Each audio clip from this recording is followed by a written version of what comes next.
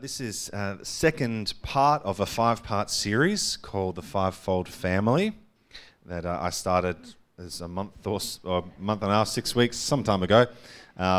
We got interrupted with Easter and all that sort of stuff. Here comes the rain. Thank you, Jesus. Thank you, Jesus. It'd be lovely, though, if there was a portal of no rain above our house that's currently in construction. So this morning I want to talk about the prophetic part of the fivefold ministry in building community. And so the prophetic community, fivefold family, but the prophetic dynamic of the community. And so as we look across the scriptures and seeing the role of the prophets, particularly in the Old Testament, but following through then that gift set, is prophets, their primary role is calling people to covenant faithfulness to God. So it was often the prophets that God would raise up to be a mouthpiece for His heart to the nations, to different areas, to call them back into covenantal faithfulness to God. Always calling them back. Giving out warnings, but even the warnings that the prophets would speak would be a warning about what would happen if you didn't turn back to the Lord. Because God is jealous for His people. He loves His people. He loves the nations. And He's always wanting to draw them back in. So primarily in the Old Testament, the prophets spoke on behalf of God. They were the voice of God to God's people. And through what we call like forthtelling and foretelling. So speaking of the future, speaking about what God is going to do in the future, and also speaking and giving understanding of what the Lord was doing in the past. So giving revelation and understanding to the people of God. So then we shift into the new covenant reality that we live in. And the role of the prophets, although similar, kind of slightly changes. And the gift set is expanded then to more than just the prophets, but to the people of God to become a prophetic people. So we have the Holy Spirit then released. And as Jesus said before the Holy Spirit came, He said, I'm going to go, but I'm going to send you my Spirit. And it's actually better that I go, because when I go and the Spirit comes, you're going to be in safer hands. And the Holy Spirit, who is the Spirit of truth, will lead you into all truth. So we understand above teaching, above revelation and understanding, and even above the Scriptures, the Holy Spirit's role is to lead us into all truth. The Trinity is not Father, Son, and Holy Scriptures. It's Father, Son, and Holy Spirit. And I love the Bible. We are so blessed to have all of the writings contained together. There's authority in it because of the authority of the ones that spoke it and had it recorded. But the authority that comes is the authority of the Holy Spirit. The one that gives life to the words of God is the Holy Spirit. And the Holy Spirit is released upon all of us. When we come into that new creation reality, when we're born again by the Spirit of God, we receive the Spirit of God. We become a temple of the Holy Spirit. And in 1 Corinthians 2, it even talks about that we have the mind of Christ.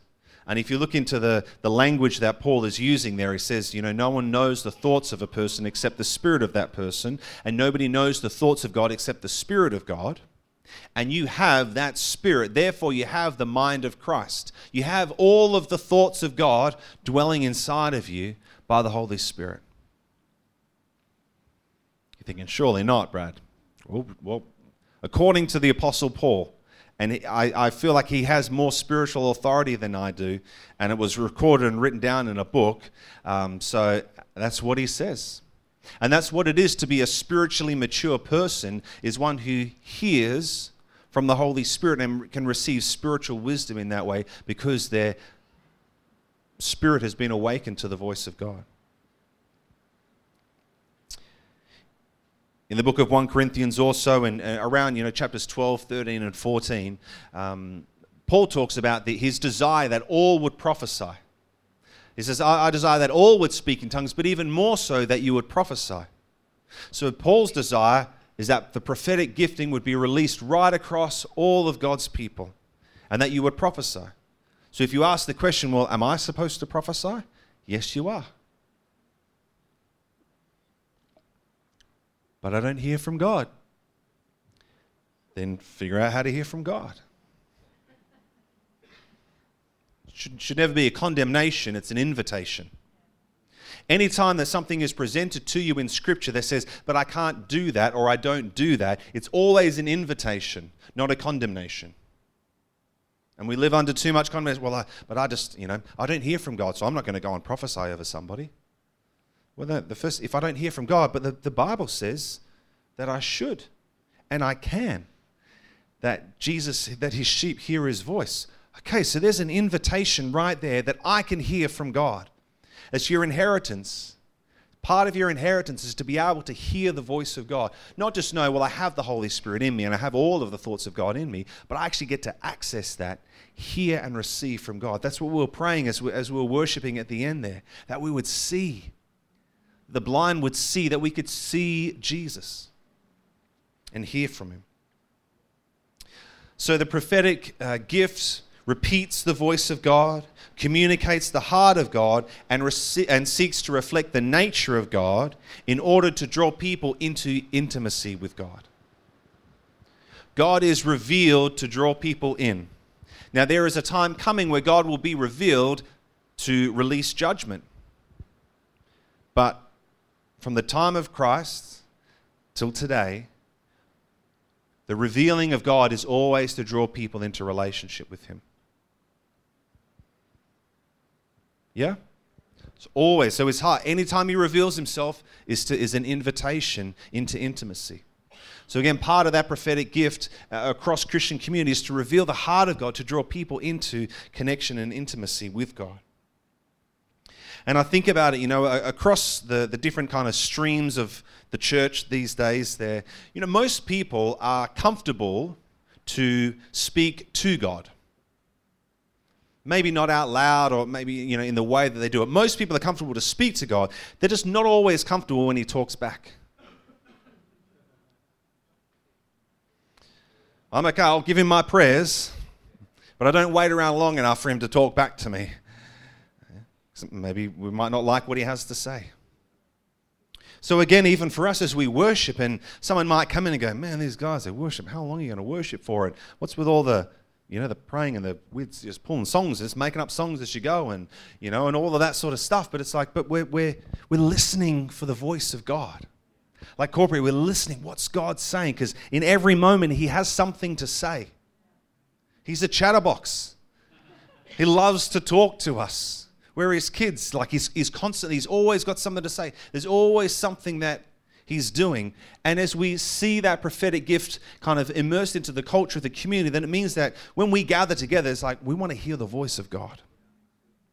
More than anything, when we gather together, if God's got something to say, we want to hear it and we want to respond to whatever he has to say. So it means we make space for God to speak. And we make space for us to listen and hear and then obey what he's saying. So some kind of markers of a prophetic community are that they're faithful to God. That one of the kind of primary gift sets is like we would just want to be faithful to God. Faithful to God in our personal lives. So we pursue righteousness, we pursue holiness, because that's what it looks like. For me to be faithful to the Lord is to seek him and give all of myself to him in everything that I do, every part of who I am. And then as a corporate community, then we seek to be faithful to God, to follow him wherever he wants to lead, to not seek idols other than God, to not put anything before him, even good Christian things. Good things can very easily become God things in our lives. And that's when it becomes idolatry. It's harder to catch though. Even ministry, which is a really good thing, can become a God thing and an idol in our life if we're not careful. So it actually gets in the way of God. Or maybe the expansion of the church. It's like we want to see the church grow and we want to reach out and connect and all of that sort of stuff. But it can then sometimes come into this place where it becomes, growth of the church becomes more important about loving those who are already there. And we do good things at the expense of people. But it's, how can you argue with someone? But surely, Brad, evangelism is good. Yeah, we should be reaching out and, seeking to save the lost. Absolutely. But if we're doing it at the expense of people, burning people out, doing sometimes even things that are practical and pragmatic, but that diminish the ability for God to speak. So you might have noticed for us, we let Holy Spirit do whatever he wants to do here. And for as long as I'm the leader of this community, that's what it's going to be. And if someone comes in and doesn't like what God has to say, that's a real shame. But if he wants to speak, I'm going to let him speak. When stuff's happening here, and I feel like, hey, I don't have to ask Amy permission. Can I just say something?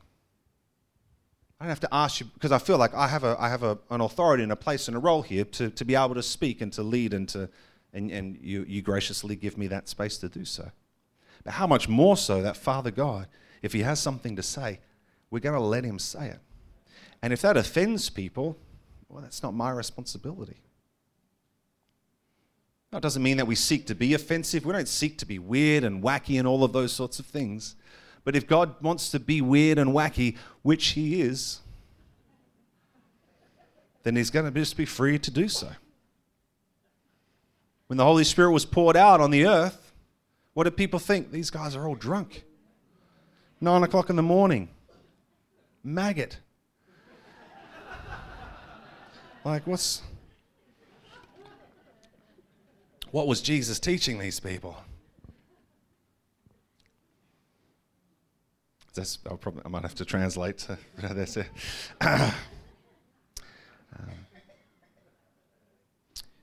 It's funny that even the thing of like worship, and it's kind of like if we just sing a few songs and we sing them how they are on the CD, and we clap and we read the words and we go through the motions, it's like, yeah, cool, I'm cool with that. Little do we realize that we're singing out to a God that we can't see. Like, that's weird. To try and like normalize a gathering of the church is like you pretty much got to strip out everything to make it normal to people who don't know Jesus or don't have any kind of spiritual or supernatural bent. But what I would rather is to be, no, let's just let the Holy Spirit do what he wants to do. And if that looks weird and wacky, sometimes it's more than other times. And then have people come in and encounter the reality of God, encounter the presence of God. Jesus used supernatural signs and wonders as a method of evangelism for the lost. Paul even talks about, he says that prophecy is he says tongues are a sign for unbelievers, because obviously it's wacky, but he says, but in the Christian community, that when somebody comes in, they would hear prophetic words being released, and they would recognize that's God. But sometimes you want to strip out those kind of weird elements. We don't want to offend anyone. We don't want to make anyone feel uncomfortable. We had a fire tunnel here last night after the Green Tree Conference, and I guess you get enculturated somewhat. So I'm just thinking this like, yeah, this is awesome, and then some people are kind of coming through like whiplash. Like, what are these? There's people touching me. There's people. Blah, blah, blah, blah, blah, blah, blah, shakalaka-bonky, like doing all sorts of like weird, stuff going on. Then I'm like, oh, that's right. This is not normal, but it is for us. But that's just what God's doing. We don't do that all the time, but you're just being led by the Holy Spirit. So that priority of being faithful to God is above all things. Whatever it costs, we're going to be faithful. And when we're faithful, he's faithful. So a prophetic community hears God and obeys God. So again, we don't just want to hear what God's saying, we want to obey what he's saying. We want to do what he's doing and come into alignment with that. Sometimes he speaks things that weren't on your agenda. They weren't on the to-do list of your life. And God challenges you. It's like, man, I'm saving up all this money and what am I going to spend it on? Because I feel like God's told me I need to save, I'm like, yeah, and I've already decided what I'm going to spend it on. And then God comes along and says, I want you to spend it on this. It's like, sorry. You mean after this and this and this? Like, then well, if there's any left over, Lord, I'll let you know. He just does. But it's like, well, what choice do I have? When he speaks, then you have to obey. And God sometimes speaks wild and fanciful things. And they become realities when we listen and obey and count the cost of what it is to obey Jesus. It's going to cost you. Is that okay that it's going to cost you? But the reward is far greater than any treasure that you will hold on to.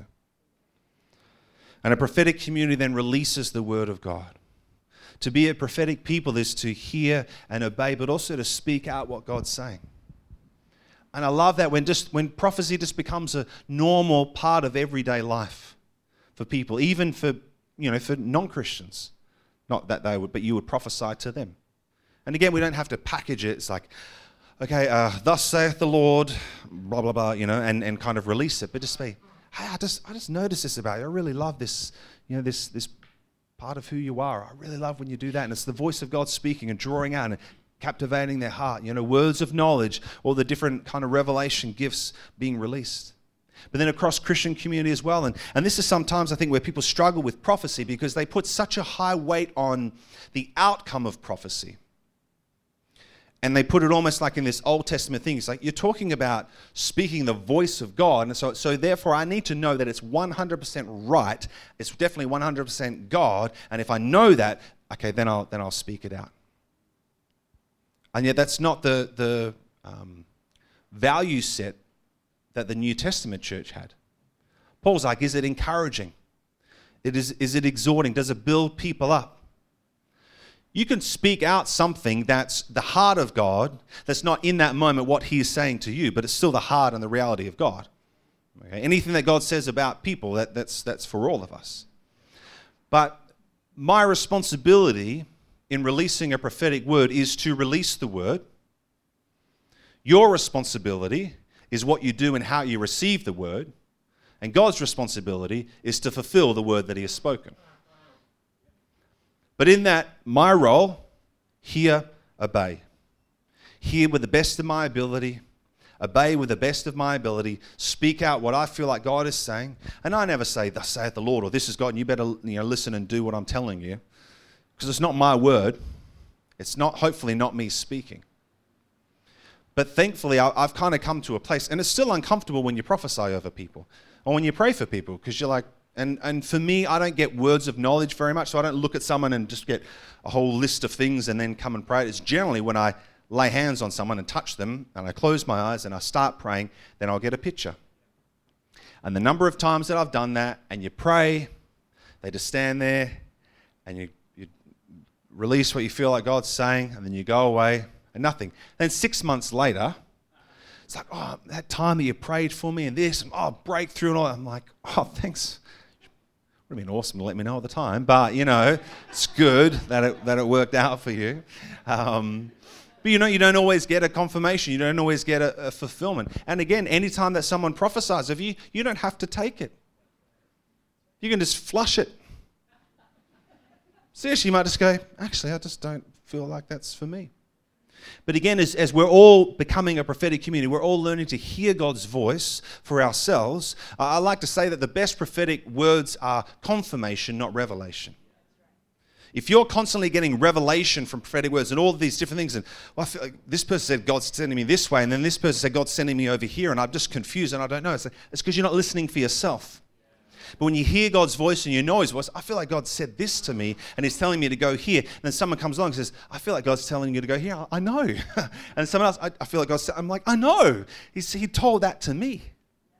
That's the best thing. That's when it's a confirmation of what God's saying, not this kind of right-field revelation. And so sometimes that helps as well. Then when we get a word, we're like, actually, not sure that's for me. But again, I don't then think, oh, this person, they must be a false prophet.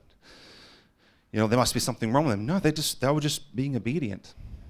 They were just trying to be a good son or a good daughter. Like I feel like God's, and it was encouraging and exhorting, but it might not have been right. And that's okay. Because if you wait for it to be right, you'll never speak anything out. Because you will never know. We usually know, in hindsight, confirmation afterwards. You get a picture, a weird picture, you share this picture, and there's like, that was exactly spot on. So God has already spoken to me about that, and thank you for the confirmation. You're like, oh, thank you, Jesus. I was right. And then the next time you do it, You know, anyone know Sean Bowles? So crazy, amazing word of knowledge gift, and so he'll get, you know, surnames, street names, birthdays, phone numbers, all this sort of stuff speaks out. And so you see, oftentimes it'll be, you know, little videos on Facebook or YouTube, whatever, of him having these amazing, you know, kind of words. What we don't see is all of the times that he gets it wrong. Is there a Nancy here? No? Okay. What is that? This, you know, what's this date mean? You know, but that's the reality. Like, he's just being faithful. And so it's kind of like, you might think, well, I don't prophesy, I don't really have a prophetic gift. But if you're never speaking it out, then you actually don't know. You have no idea. You can say, you know, I'm not good at art. Have you ever picked up a paintbrush? Oh, well, no, I just know. Well, maybe you need to practice a bit. Anyway, none of that was in the message, but there you go. Freebies. And so understanding then what are some of the dynamics of what gets built into a community from the prophetic gift, then to understand in the fivefold ministry context the role of the fivefold in developing that kind of culture and community in a church. So there is a difference between the foundation that a prophet builds and the function of a prophet in a community. So it's not so much about what the prophet does, but it's about the culture that the prophet builds. Ephesians chapter 2, starting at verse 19, says, "So then you are no longer strangers and aliens, but you are fellow citizens with the saints and members of the household of God, built on the foundation of the apostles and prophets, Christ Jesus himself being the cornerstone, in whom the whole structure, being joined together, grows into a holy temple in the Lord. In him you also are being built together into a dwelling place for God by the Spirit." Amen. Hallelujah. So the foundation of the church is built, is laid by apostles and prophets. They kind of set some of the parameters, and it says then Jesus Christ himself being the cornerstone. So in that building analogy, the cornerstone was the first kind of building block that was laid upon the foundation that set the parameters for the rest of the build. If you've ever had any kind of building experience, you always know you've got to start like with a right angle. You've got to get all of your, you know, you'll lay that first kind of marking out point, and everything gets marked off that. We learnt this with our house that's getting built, and they laid the slab and they'd marked it all out, and then they started with a string line on one side of a peg and ended with it on the other side of the peg, which meant the whole slab was all slightly out. So when I say we learnt it, I didn't learn anything because I already knew that. But apparently the people that do it for a living didn't realize that. No, they just made a mistake. It happens. So then they had to go and, you know, cut sections off and add sections on. But we understand, so Christ himself being the cornerstone, so the whole structure of the church that gets built based upon Jesus. His character, his nature, his desire, his heart. Everything about the life of Christian community should reflect Christ. And again, we understand that with the fivefold ministry. So Ephesians 4:11, the five dynamics of the apostle, the prophet, the evangelist, the shepherd, and the teacher. As you read through that little section of scripture, it talks about that Jesus gave the five so that the body of Christ, the many, might come into unity and oneness, and ultimately in the fullness of Christ. So the one gives the five so the many can come into oneness with the one. Yeah? 1, 5, many, 1, 1. So the ultimate goal of the fivefold ministry is not to raise up each of those individual gifts. So if I'm apostolic or I'm an apostle in a community, my role isn't to raise up other apostles primarily. If you're a prophet, your role isn't to raise up prophets primarily. That's part of it, because everyone in a community will have a dynamic of that, because those five represent Christ. They're like 5 parts of Jesus. But he takes himself, because he's so big, splits himself into 5, releases them into the community to equip the saints for works of ministry. That word equip means like a chiropractic adjustment. So to adjust the body of Christ to come into alignment with his nature and character.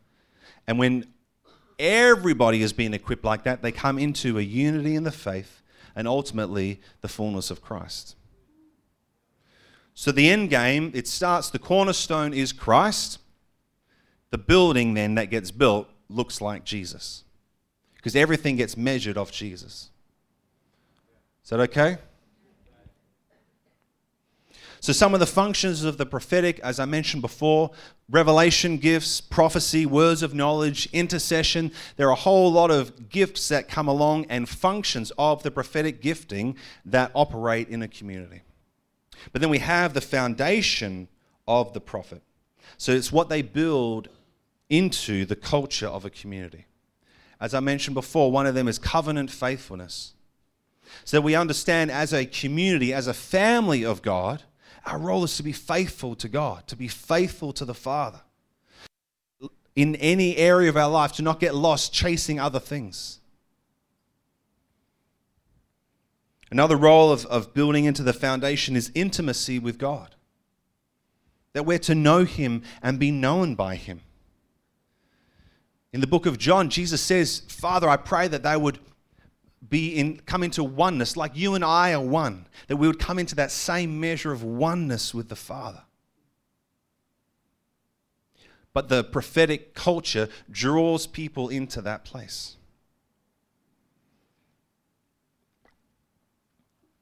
Part of faithfulness then is obedience. So hearing and obeying. You know, when Jesus said, if you love me, you'll hear my commands and write them down in your notebook. And maybe one day look back and say, oh, I remember learning that. And say, if you love me, you'll learn my commands. If you love me, you'll tell all of your friends about my commands. If you love me, you'll get a tattoo with one of my commands on your arm that tells everybody about what one of my commands are. Yeah. If you love me, you'll go to Bible college to learn how to stand up in front of people and tell people about my commands. Is that what it says? No, it says, if you love me, you'll obey my commands. That's where the fruitfulness of the Word of God comes out. When the seed's planted and it's released in obedience.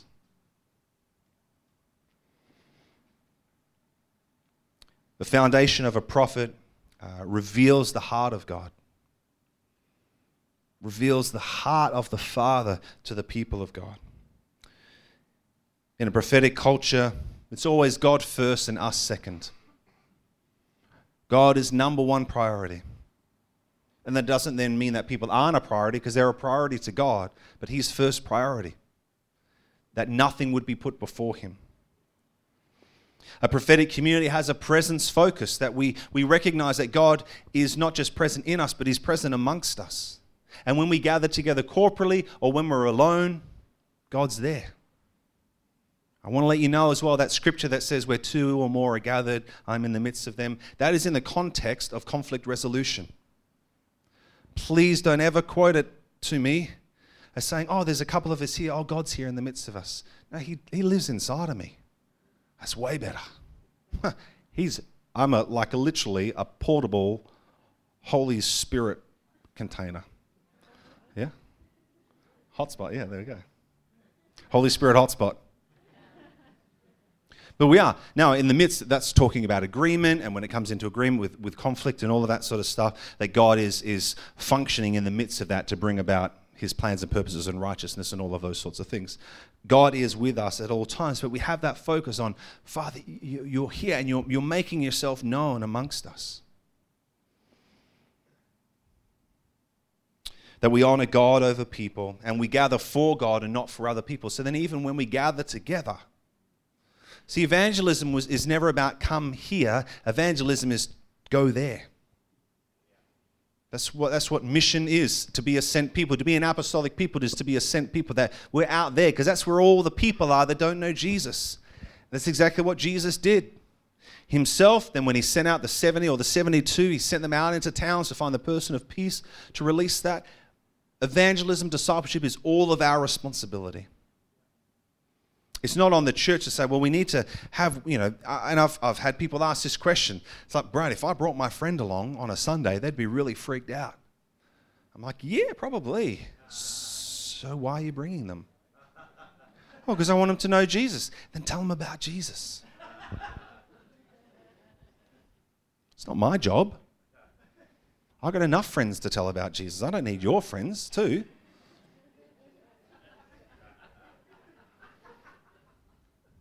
But it is, but we have this culture where we've taken that responsibility away from people. And we said, no, the church will be, and so then our Sundays then are all about like making it palatable for people who don't know Jesus.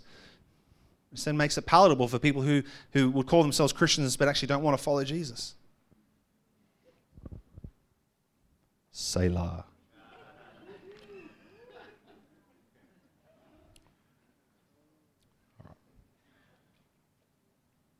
So the primary role, I'm not saying the only role, but the primary role in the fivefold context, the primary role of the prophet in a church family is not to prophesy or even to raise up prophets. Rather, it is to lay a prophetic foundation of covenant faithfulness and intimacy with God that all other ministry is built upon. So when we shepherd people, we do it on a prophetic foundation. When we evangelize people, we're doing that because that structure's been built on a prophetic foundation, etc., etc. So a prophetic gift that isn't built upon a prophetic foundation will ultimately become distorted. So we can hear and speak, but we're not faithful to his heart. Sometimes you come across people and they've got an amazing prophetic gift, and yet they miss the heart of God in the word that they're releasing. Because it hasn't been built on a desire. It's like I can hear and I can speak out, but I'm only hearing, I'm not engaging. I'm not letting the voice and the reality and the presence of the heart of God actually transform me into his likeness. Because if I'm not part of a fivefold community, then I'm not being formed into the likeness of Jesus. If you have a prophetic gifting, you're not supposed to be a great prophet. You're supposed to be a great Jesus that prophesies.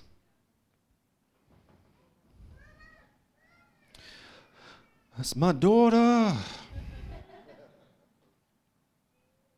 Prophecy is a gift from Holy Spirit, but prophets are a gift from Christ.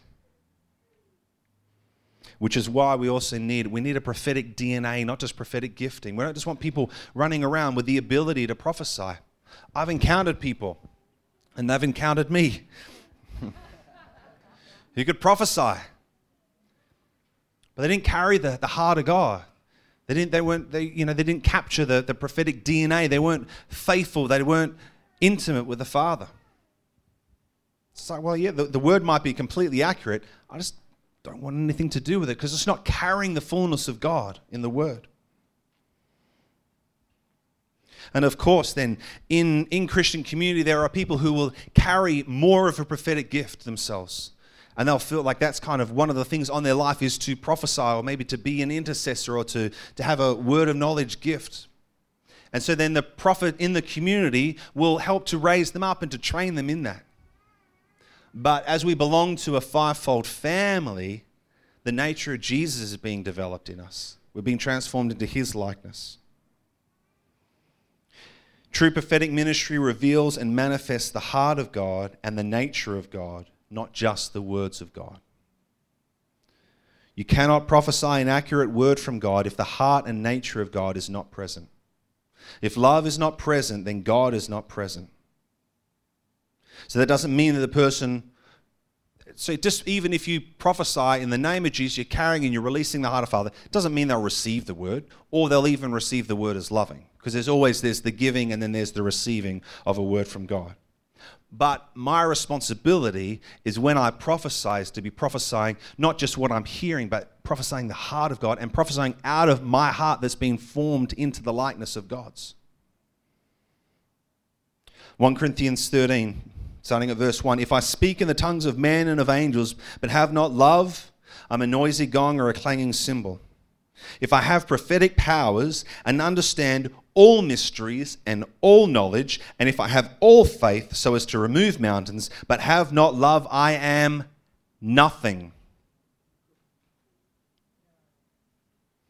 So you might have listened to my little bit and said, oh, Brad, I don't know, that sounds a bit harsh.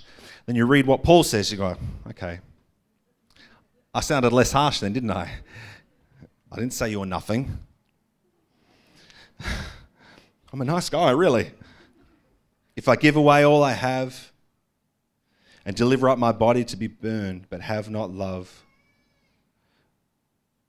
Oh, my iPad's going all over the place. But have not love, I gain nothing. Love's got to be contained. Real love is only present when the heart of God is present.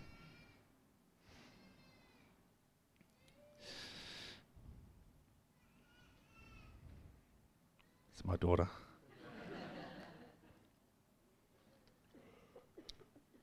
You get to learn their cries.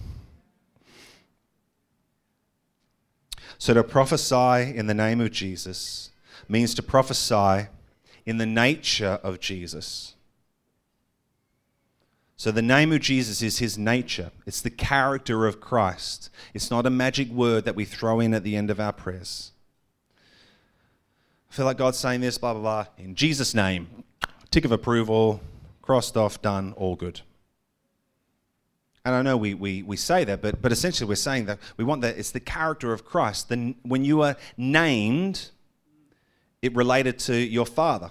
That's where your naming came from. Your genealogy was drawn, and you were called to reflect the nature of your father in that way.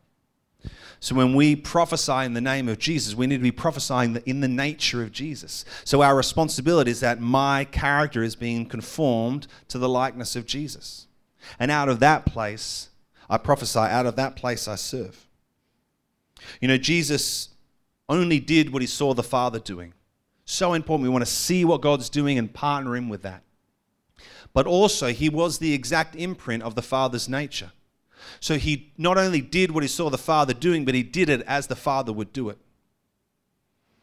And there's two examples in the life of Jesus that for us, we don't just hear what God's saying, but we do it as he would do it.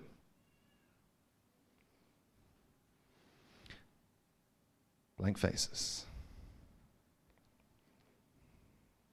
Heart transformation is required to walk in the true intent of the prophetic calling.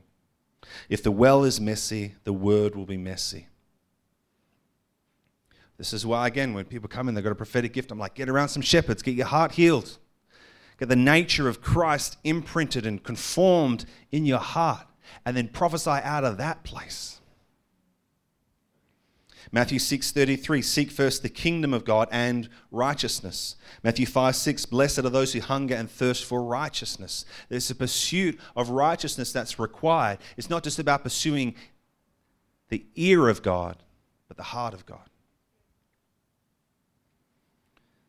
In prophetic community, prophets create an environment where God feels most welcome.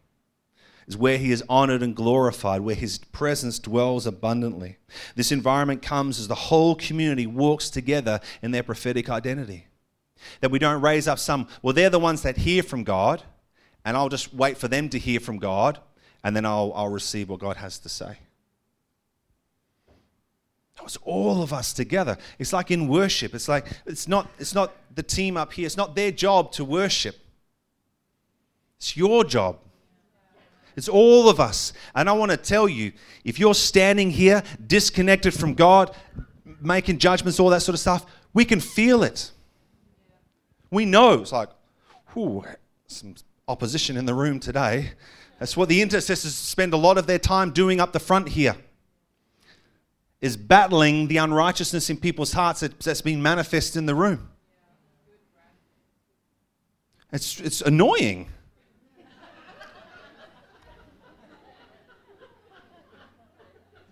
We don't want to have to take responsibility for other people's hearts because it's not our responsibility. But it's like we stand and we judge. Like, this song again. What are they singing about? Leaning on your chest. Oh, that's a bit weird. Well, I want to lean on Jesus' chest. Deal with your heart. If you come in and you're just feeling just stinky and gross and grumpy, and it's like God bless you that you're here, but yield yourself and say, Father God, change my heart, bring me into your reality, give me a heavenly perspective on the circumstance, God. But it's all of our responsibility. These aren't the worship leaders, they're the worshiper leaders. So they help. And as I said, we've had experiences here where when I've been leading worship, and it's happened many times, but where I've felt it, and you're leading, and then all of a sudden the room starts to lead the worship. You go, that is the goal. That's the goal of a prophetic community, is that you're up here and you're going, okay, where's everyone going? Don't leave me behind. Like, you know? That's how it should be. All of us taking responsibility, all of us hearing from God. And because Holy Spirit is corporate, He might give you an individual word that's just for you, but He'll also draw you in to what He's speaking corporately to the community. And you get to enter into that.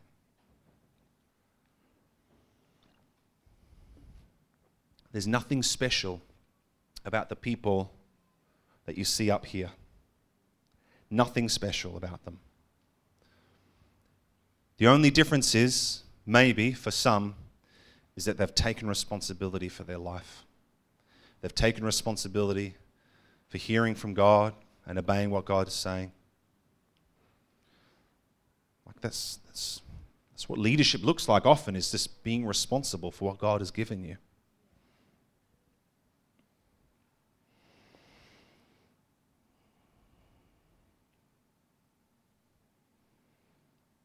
A healthy prophetic culture is developed in a healthy fivefold culture because it produces prophets that look like Jesus.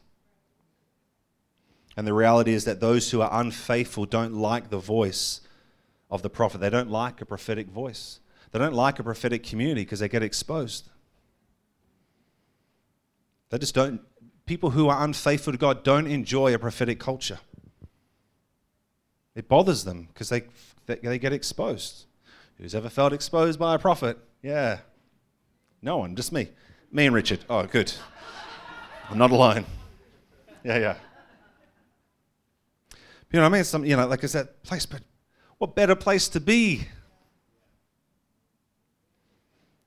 You know, the prophetic voice, it challenges the status quo, which is why it's, one of the first things to get shut down in Christian community.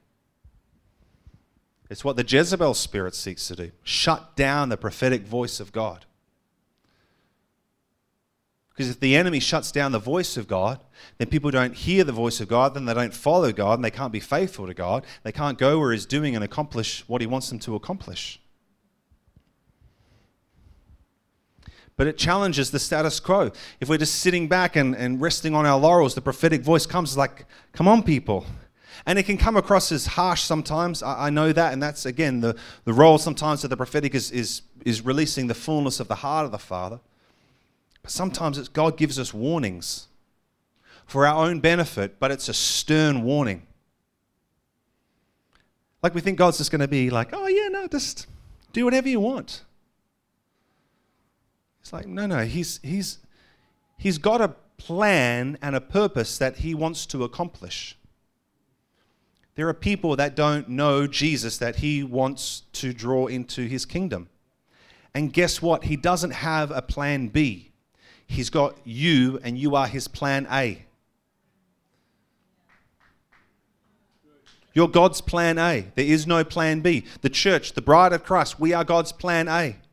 We are called to be the governmental, ruling authority, spiritual authority in the nations. That's what we're called to do. And yet when the prophetic voice is stripped and robbed from a community, we can't do that.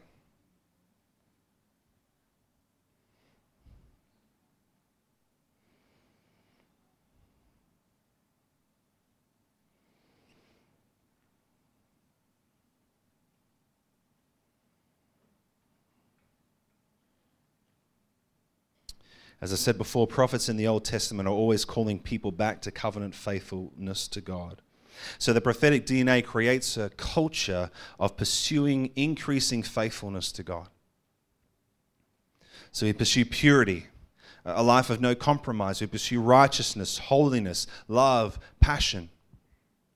All of the things that God wants to do, that we position ourselves to hear and obey all the things that He wants to do. And everything that He wants to do is good. Everything that He wants to do is ultimately for our benefit, if we hear and we obey and we follow what He's doing. He loves his people. God loves his people. God loves his children. And I don't want to strip anything away of how much God loves you, but you are not an island. You are not the center of the universe in any way, shape, or form. So God will leave you behind if you don't want to follow him.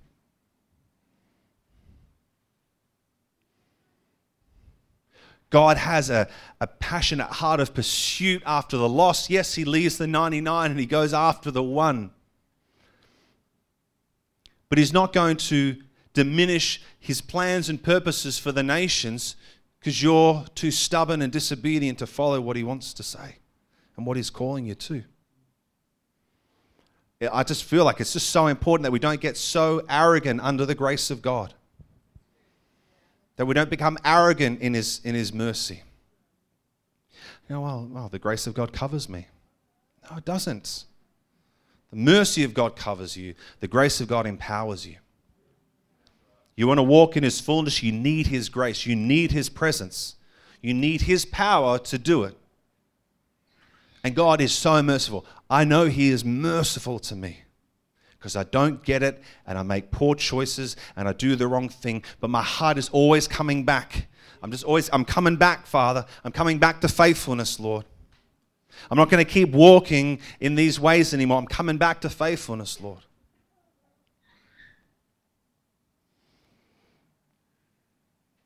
The prophetic voice draws people into the current flow of what God is doing. They're interested in seasons more than doctrines.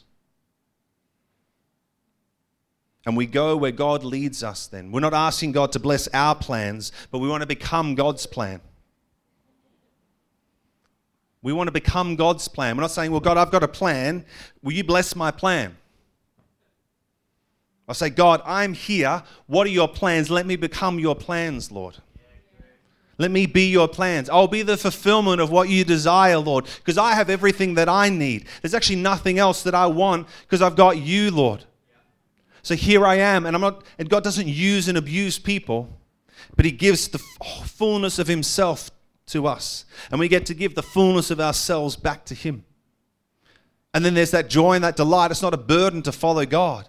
It's like, what else would I rather be doing than follow Jesus?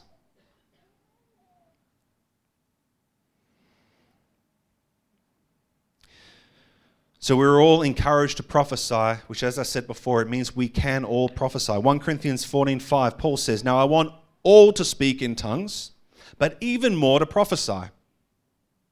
The one who prophesies is greater than the one who speaks in tongues, unless someone interprets, so that the church may be built up." So there's a requirement for the prophetic gift to be present in a community because that's what builds up the church. It edifies and exhorts the body. And again, when Paul's talking about speaking in tongues, he's not talking about praying in tongues and a prayer language. That's actually a different word. To pray in tongues is different than to speak in tongues. When he's talking about speaking in tongues, he's talking about in the corporate gathering of the church, when somebody has a tongue and they speak it out, Paul's saying it's better to do that when there's someone there to interpret what is being said. He is not speaking against speaking in tongues. He's not saying don't do it. He's just saying, hey, do it orderly so there's somebody who doesn't know Jesus gets to hear the voice of God. But I know that that's often used as a reason to shut down the release of tongues in the corporate gathering of the church. But what often then people don't go to is like, no, but Paul's saying no, more than tongues is prophecy. So if you say, oh no, we don't, we're not into having tongues, in the corporate gathering, it might upset people or whatever. It's like, well then you better have prophecy.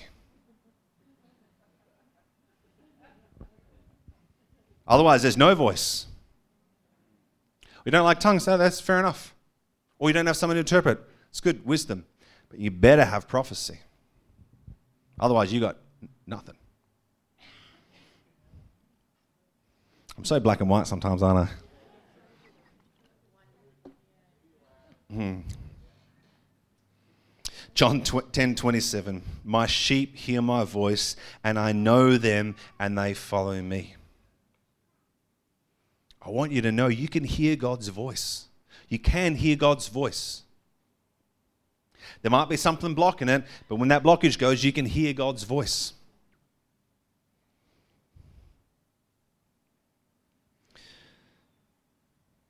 So what's our part to play in building a prophetic community?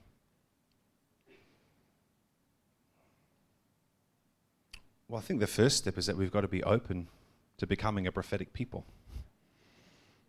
We've got to deal with whatever lie there might be that would say, I don't hear from God, or I'm not prophetic. I'm not saying you're a prophet, but you can prophesy. And understand, oh, but that's scary. Yeah, it is.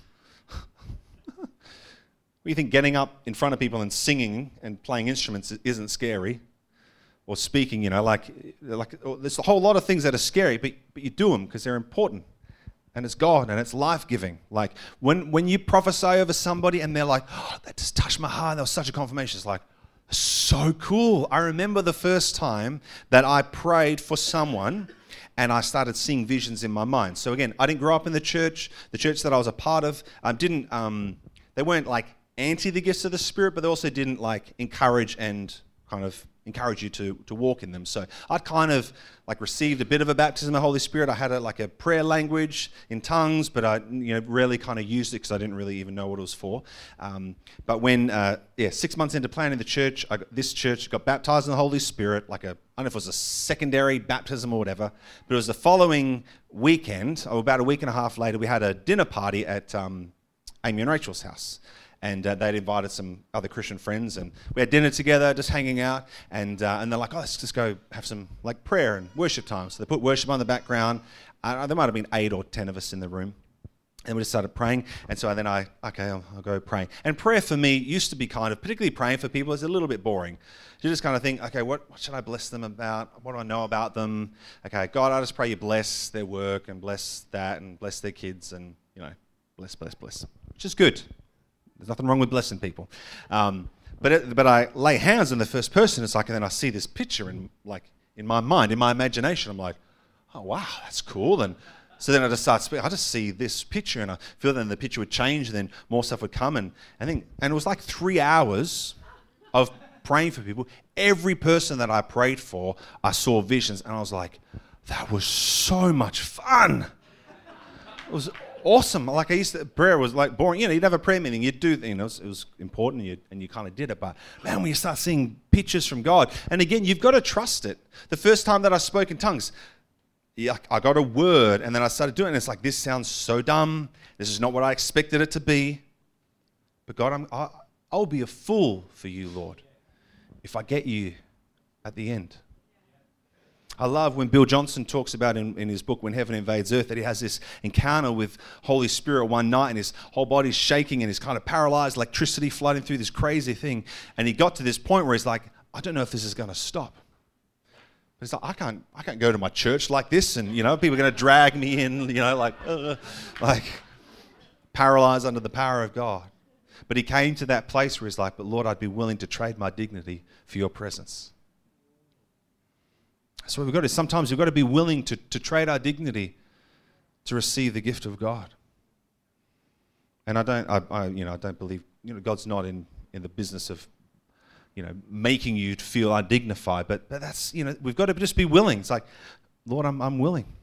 I know probably, I might stand up here, or I've talked about, praying or prophesying over people.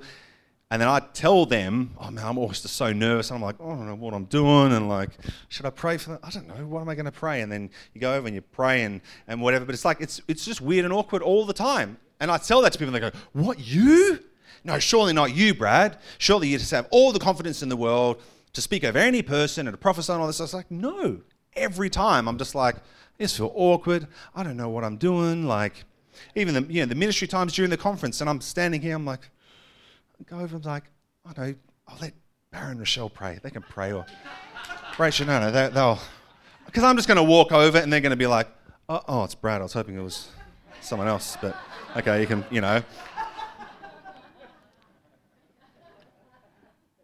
But I do it anyway. And then when you do it anyway, then you see the fruit that comes out and you go, I'm so glad I did that. Scared even.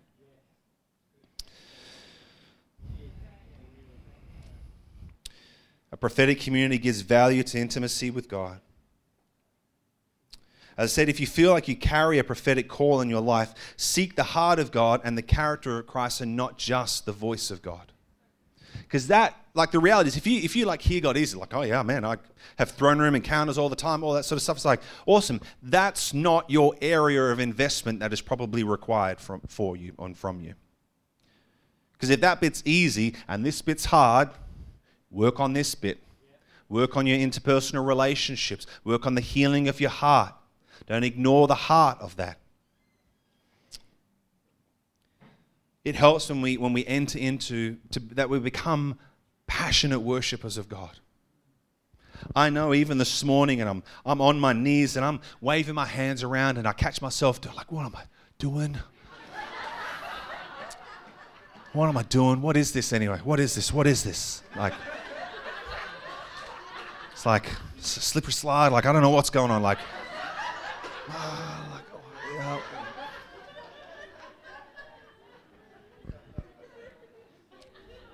Right, why I kneel, then less people can see me. But it's like, but I know that's what I feel like Holy Spirit's wanting me to do. So I'm just going to do it, Lord. And I'm just going to be free in my worship. And hey, if I look like an idiot, then it's not my problem. Because I only look like an idiot to other people.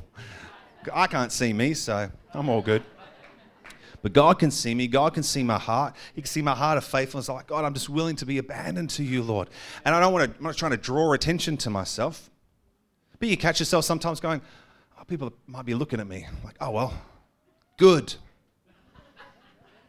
No, because maybe they'll look at me and go, man, that guy looks free in his worship. I want some of that. Because you can stand in judgment, but you can also stand in expectation. Say, God, I want some of that. Because that's what I do when I see people and they're like, man, they're so free in an air. I'm like, I want some of that, Lord. And if you can do it for them, you can do it for me. That's the testimony. That's the power of testimony. But I don't look in lack. I say, yeah, I don't have that, but I can have it because God can give it to me. Because he's a good God and he gives good gifts to his children. So you can hear someone who prophesies amazingly or speaks eloquently and you go, you're not going to go, oh, well, that's them, good for them. It's like, I want that, Lord. Give me some of that. Go and ask them to pray for you. That's what I did. When I got baptized in the Holy Spirit, it was just like, I felt like a baby in the world. Like the whole kingdom realm had been opened up to me. I was like, I know nothing. So this is 6 months into planting a church. Like I'd spent a year in preparation. I knew I'm diligent in my study of the scriptures. I can preach, and I've led a big ministry, youth ministry, all this sort of stuff. I'm like, I know what I'm doing. And you get baptized in the Holy Spirit. It's like, I know nothing.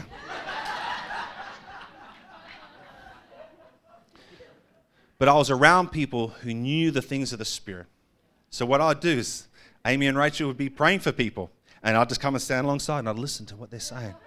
Oh, yeah, that's cool. Yeah, all right, yep. And I wouldn't, and I just learnt. Like I'm the pastor of the church. You understand? Like I'm not talking about my humility, but I was like, they've got something that I don't have, but I want to learn it, and I can learn it, and God can give that to me. But I'm going to put myself in that place. So we flew over to Brisbane for 2 nights because Bill Johnson was there. I'm like, I'm just going to get in that prayer tunnel and I'm going to get Bill Johnson to lay hands on me. And it happens. And I don't fly across the room and get all drunk in the Spirit. Nothing happens. But by faith, Father, I just receive whatever you release to me, Lord. And then Randy Clark comes with his healing school. I'm like, God, I'm there. And I spend a week sitting there. I'm just like, I'm going to get that person. I'm going to get him to pray for me. And I receive and I wait. Nothing happens. And I'm like, okay, Lord, but faithfully I receive what you have for me. And just putting myself in that position, in that place of learning and humility to receive. And I've received just slowly that trickle. And again, I love getting whacked. I'm like, anytime Holy Spirit is moving, I'm like, I want to be the most whacked person. Like if I'm embarrassingly drunk in the Spirit of God, give it to me, Lord. Give it to me, Lord. I remember one time we were at another church hosting a conference, but the guy was, got everyone up the front and praying for them, and so I was catching people, doing the catcher thing, and he comes online and comes to my wife Lisa, and he had like a thing he was using like as a prophetic kind of like a prayer shawl type thing, and he put it on someone's head or put it over their shoulders, and he puts it on Lisa's shoulders. Just before we got up to pray, I looked at Lisa and I heard the word pillar. I was like, oh, that's interesting. So anyway, praying, he prays for her, I'm there ready to catch, and he's like, prays a bit, and she receives, and then and then he points at me and says, Brad, pray for your wife.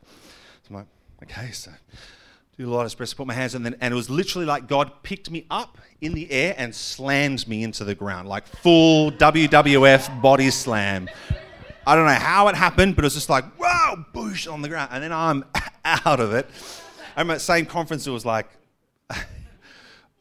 you all know Rachel's husband, Luke? Is Luke here? He's with Tobias. But Luke's, he's just a pretty, cool guy. Like he's a manly kind of man. And in this conference, and he got smashed by the Holy Spirit. He was on the ground in the fetal position, like giggling, like high-pitched giggling. Totally, but I'm just like, it was just so good and so awesome. But I was just like, God, give me more of that. Anytime you want to do that to me, I'll be the one that people are snickering about because I'm encountering God. Like way better than my dignity. Anyway.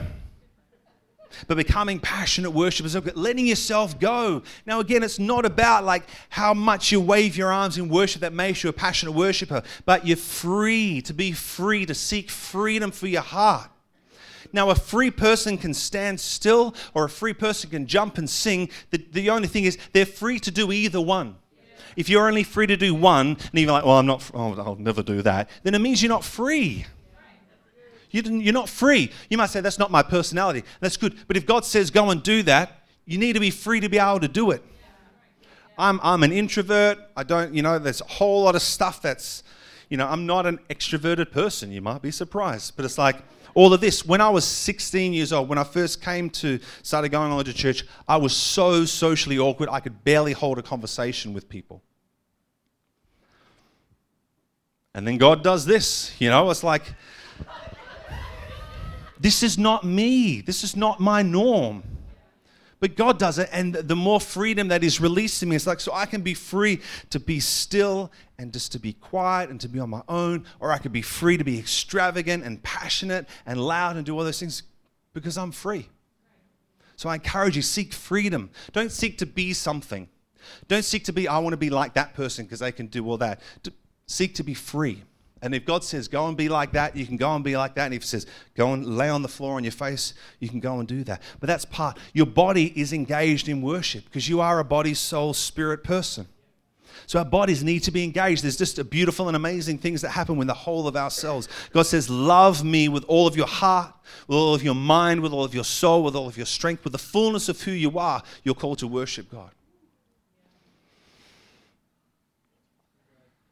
All right, that'll do. Because we're gone way over time. Not that we have an end time, but, it's time. I'm going to pray for you. Why don't you stand with me?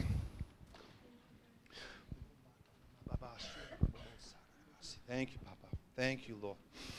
Father God, we just thank you, Lord, that you are building us into a prophetic house, Lord. You're building us into a prophetic community, God. That you're releasing the sound of your voice, Lord, and you're awakening our ears to hear, God. And I just pray, Father, a release of grace upon us this morning, Lord. Your empowering presence, Father, to hear, Lord. Even maybe for the first time, Lord, that we would position ourselves, even though we're scared, like, what if I put myself in that position to hear and you don't speak, Lord? That we would, Lord, we would have a grace even to step over our fear and through our fear and put ourselves in that place, Lord, just to wait until you speak, God. But I pray, Lord, that you would release just mercy and grace upon us, Father, to have eyes to see and ears to hear what you are saying, Lord. And I pray, Father, that increase of freedom, Lord, as we pursue freedom in our hearts, Lord, that we'd be a people that can worship you freely and speak out freely what you are saying, Lord. Father, not just when we gather corporately as a community, Father, but when we're in our workplaces, Father, in our homes, Lord, at universities, at the shopping center, Lord, that you would be